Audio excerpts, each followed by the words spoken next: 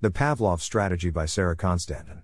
Welcome to the Nonlinear Library, where we use text-to-speech software to convert the best writing from the Rationalist and EA communities into audio. This is the Pavlov Strategy, published by sarahconstantinon. The LessWrong. Epistemic Status, common knowledge, just not to me. The evolution of trust is a deceptively friendly little interactive game. Near the end, there's a sandbox evolutionary game theory simulator. It's pretty flexible. You can do quick experiments in it without writing code. I highly recommend playing around. One of the things that surprised me was a strategy the game calls Simpleton, also known in the literature as Pavlov. In certain conditions, it works pretty well, even better than Tit-For-Tat or Tit-For-Tat-With-Forgiveness. Let's set the framework first. You have a prisoner's dilemma type game. If both parties cooperate, they each get +2 points. If one cooperates and the other defects, the defector gets +3 points and the cooperator gets -1 point. If both defect, both get 0 points. This game is iterated, you're randomly assigned to a partner and you play many rounds. Longer rounds reward more cooperative strategies, shorter rounds reward more defection. It's also evolutionary, you have a proportion of bots each playing their strategies, and after each round, the bots with the most points replicate and the bots with the least points die out. Successful strategies will tend to reproduce while unsuccessful ones die out. In other words, this is the Darwin Game. Finally, it's stochastic, there's a small probability that any bot will make a mistake and cooperate or defect at random. Now, how does Pavlov work? Pavlov starts off cooperating. If the other player cooperates with Pavlov, Pavlov keeps doing whatever it's doing, even if it was a mistake. If the other player defects, Pavlov switches its behavior, even if it was a mistake. In other words, Pavlov cooperates when you cooperate with it, except by mistake. Pushes boundaries and keeps defecting when you cooperate, until you retaliate. Concedes when punished and cooperates after a defect result. Retaliates against unprovoked aggression, defecting if you defect on it while it cooperates. If there's any randomness, Pavlov is better at cooperating with itself than tit-for-tat. One accidental defection and two tit-for-tats are stuck in an eternal defect cycle, while Pavlovs forgive each other and wind up back in a cooperate pattern.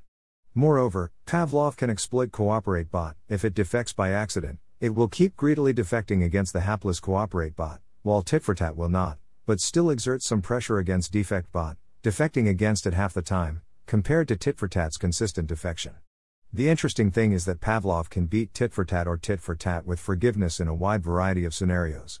If there are only Pavlov and Tit-For-Tat bots, Tit-For-Tat has to start out outnumbering Pavlov quite significantly in order to win. The same is true for a population of Pavlov and Tit-For-Tat-With-Forgiveness. It doesn't change if we add in some cooperators or defectors either. Why? Compared to Tit-For-Tat, Pavlov cooperates better with itself. If two Tit-For-Tat bots are paired, and one of them accidentally defects, they'll be stuck in a mutual defection equilibrium.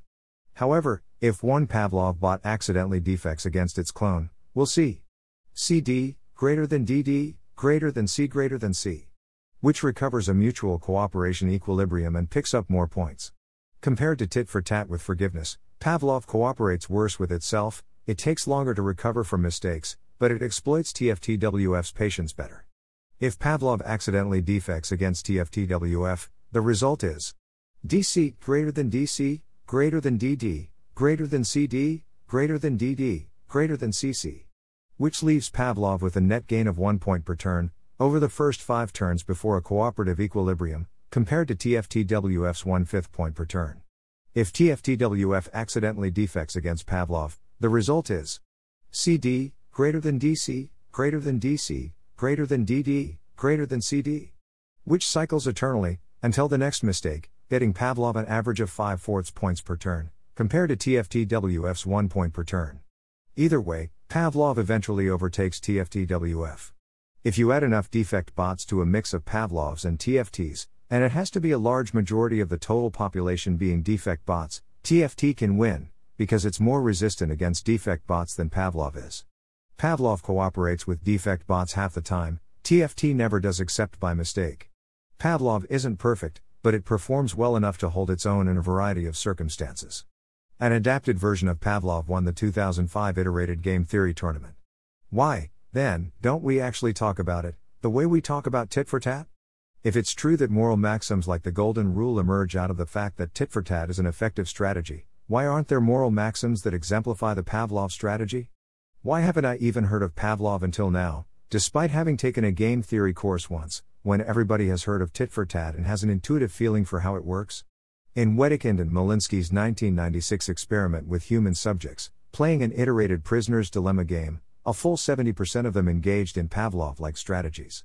The human Pavlovians were smarter than a pure Pavlov strategy. They eventually recognized the defect bots and stopped cooperating with them, while a pure Pavlov strategy never would, but, just like Pavlov, the humans kept pushing boundaries when unopposed. Moreover, humans basically divided themselves into Pavlovians and tit-for-taters. They didn't switch strategies between game conditions where one strategy or another was superior, but just played the same way each time. In other words, it seems fairly likely not only that Pavlov performs well in computer simulations, but that humans do have some intuitive model of Pavlov.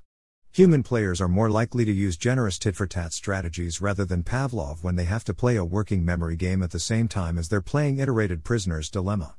In other words, Pavlov is probably more costly in working memory than generous tit-for-tat. If you look at all 16 theoretically possible strategies that only have memory of the previous round, and let them evolve, evolutionary dynamics can wind up quite complex and oscillatory. A population of TFT players will be invaded by more forgiving strategies like Pavlov, who in turn can be invaded by defect bot and other uncooperative strategies, which again can be invaded by TFT, which thrives in high defection environments. If you track the overall rate of cooperation over time, you get very regular oscillations, though these are quite sensitive to variation in the error and mutation rates, and non-periodic, chaotic behavior can occur in some regimes. This is strangely reminiscent of Peter Turchin's theory of secular cycles in history. Periods of peace and prosperity alternate with periods of conflict and poverty. Empires rise and fall. Periods of low cooperation happen at the fall of an empire state/civilization. This enables new empires to rise when a subgroup has better ability to cooperate with itself and fight off its enemies than the surrounding warring peoples. But in peacetime, at the height of an empire, more forgiving and exploitative strategies like Pavlov can emerge, which themselves are vulnerable to the barbaric defectors. This is a vastly simplified story compared to the actual mathematical dynamics or the actual history, of course, but it's an illustrative gist. The big takeaway from learning about evolutionary game theory is that it's genuinely complicated from a player perspective. It's complicated sometimes functions as a curiosity stopper. You conclude more research is needed instead of looking at the data you have and drawing preliminary conclusions, if you want to protect your intellectual territory without putting yourself out of a job. That isn't the kind of complexity I'm talking about here. Chaos in dynamical systems has a specific meaning. The system is so sensitive to initial conditions that even a small measurement error in determining where it starts means you cannot even approximately predict where it will end up. Chaos, when the present determines the future, but the approximate present does not approximately determine the future. Optimal strategy depends sensitively on who else is in the population, how many errors you make, and how likely strategies are to change, or enter or leave. There are a lot of moving parts here. Thanks for listening. To help us out with the Nonlinear Library or to learn more, please visit nonlinear.org.